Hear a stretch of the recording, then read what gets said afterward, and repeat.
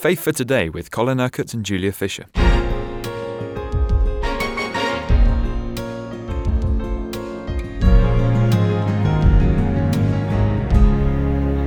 Our journey around the Holy Land has brought us to the Mount of Beatitudes this morning, Colin, and here we are. We can probably hear the group singing behind us, and we've shared communion with our own group. But you love this place. It's a special place for you. Well, it's a place where people can come and just spend some time reflectively to be with the Lord. There's a tremendous sense of peace all the way around the Sea of Galilee, and we've just had a wonderful time of communion together. Let me read the opening verses of what we call the Sermon on the Mount that was preached here. Now when he saw the crowds, he went up on a mountain and sat down. His disciples came to him, and he began to teach them, saying, Blessed are the poor in spirit, for theirs is the kingdom of heaven. Blessed are those who mourn, for they will be comforted. Blessed are the meek, for they will inherit the earth.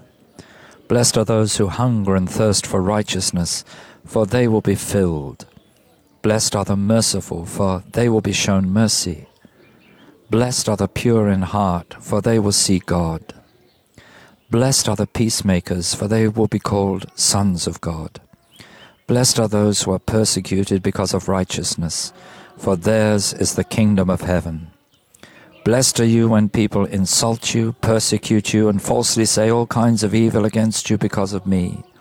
Rejoice and be glad, because great is your reward in heaven, for in the same way they persecuted the prophets who were before you.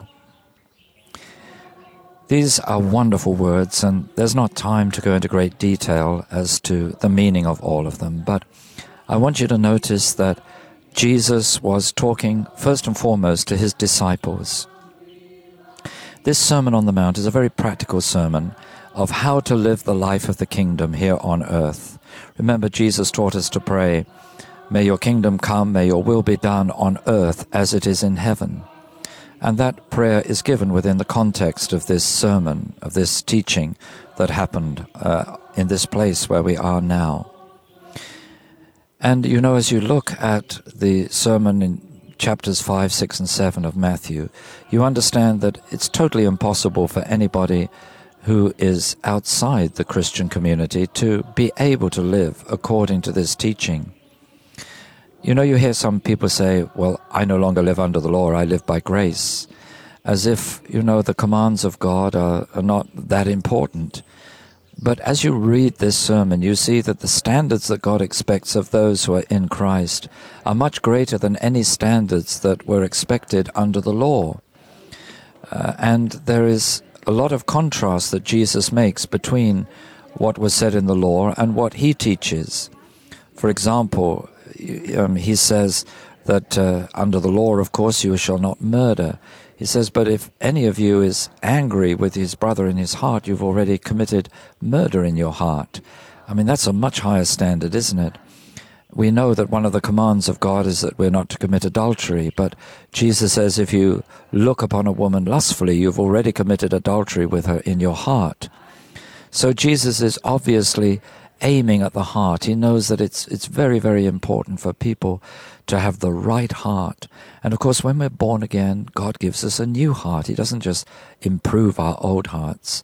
He fulfills the prophetic word, I will give you a new heart and put a new spirit within you. So it's only really possible for Christians to live this sermon because they have received the kingdom of God. Jesus said the kingdom of God is not over here or there, but the kingdom of God is within you. And God has given us his Spirit, his own Spirit. He's put that Spirit within us to enable us to fulfill these words in the power of the Holy Spirit who lives in us. And even if we go through those opening sentences that we read just now, those Beatitudes, if you're born again and have received the Spirit of God, you can see how those words are already being fulfilled in you. Who are the poor in spirit? They are those who really recognize their need of God. And Jesus says, well, the kingdom of heaven is already yours. The kingdom of heaven is within you. You have received that kingdom. Then he said, blessed are those who mourn, for they will be comforted. Well, God has comforted us. That means he's strengthened us. How has he done that? He's given us the Comforter, the Holy Spirit. The Holy Spirit has come to live in you. He says, blessed are the meek. The meek are the humble. And you have to humble yourself to become a Christian, don't you? You have to repent and believe. You need to humble yourself before the Lord Jesus Christ. And he says, well, the humble, the meek, they will inherit the earth. And then he says, blessed are those who hunger and thirst for righteousness. Well, this is what God wants in the lives of all of his people, all those who are true disciples of Jesus, all those who are born again. He wants us to really long to live the righteous lives, to know that we are righteous before God because all our sins are washed away and we now have the righteousness of Jesus, but actually to live righteous lives, to live that out in practice. And Jesus says they will be filled. In other words, the Holy Spirit of God, the life of God will fill us when we long to live the righteous lives that he wants us to live. And then Jesus said, blessed are the merciful, for they will be shown mercy. And in the Lord's Prayer it says, forgive us our sins as we forgive those who sin against us. It's for us always to be merciful to others so that we can always rely and depend upon the fact that God will be merciful to us. Then blessed are the pure in heart, because this is what Jesus did in his teaching, didn't he? He always aimed at the heart. Yes, God has given us a new heart, a pure heart, and he wants us to live with that purity of heart.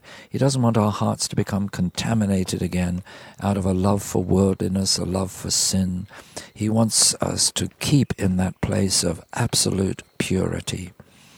And then he says, blessed are the peacemakers, for they will be called sons of God. Well, we know that through our faith in the Lord Jesus Christ, we are made the sons of God. We are at peace with him, we can be at peace with others, and we can even be at peace with ourselves, because we know that we're totally accepted and forgiven by God. But we're also peacemakers. We want to lead others to make their peace with God, to know the peace of God. Peacemakers are not those that try to end all the conflicts in the world, but those that bring people into that living relationship with God, whereby they may be at peace with him. And then Jesus says, blessed are those who are persecuted, for the kingdom of heaven is theirs. We shouldn't be afraid of persecution. We shouldn't be surprised at it either. Jesus suffered a lot of opposition in the course of his ministry, and so did the disciples in the early church. There was often persecution where people were in danger of their lives simply because they professed faith in Jesus Christ.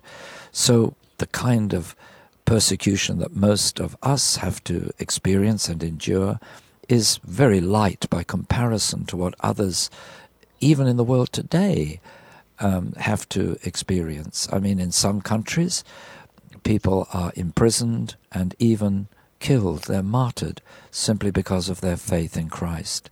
It is happening all around us. In fact, it's believed that there are more martyrs that are made every year in the present day than there ever have been in the history of the church. That's quite a thought, isn't it?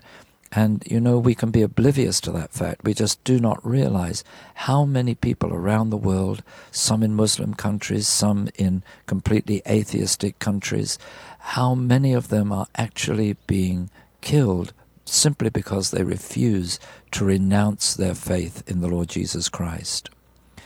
So we are blessed, most of us, to be living where, yes, there may be opposition to the truth, but not that kind of persecution. So how are we to view this Sermon on the Mount? Well, I suggest that you read through these chapters 5, 6, and 7 of Matthew, and don't look at it as a law book, but understand that Jesus said, if you love me, you will obey my commands. If you love me, you will want to live according to the lifestyle that I purpose for you. You will want to live the life of my kingdom here on earth. And when we live the life of the kingdom rather than just talk about the kingdom, then we become witnesses. And that's what Jesus wants of every one of us. that when we receive the Holy Spirit, we are to be God's witnesses in the world. And a witness is different from an evangelist. Evangelist is someone who has a particular anointing to bring lots of people into faith, into a living relationship with Christ. But a witness, by the evidence of his life, by the example that he sets, causes people to ask questions. A witness in a court of law is someone who has to answer questions. And really, the way in which you live should cause people to ask all the right questions.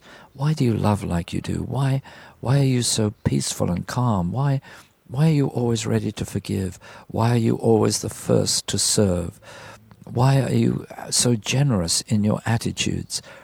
These are the kind of questions people ought to be asking about us. And then we can say, well, it's not really me. It's the grace of God. It's the presence of Christ.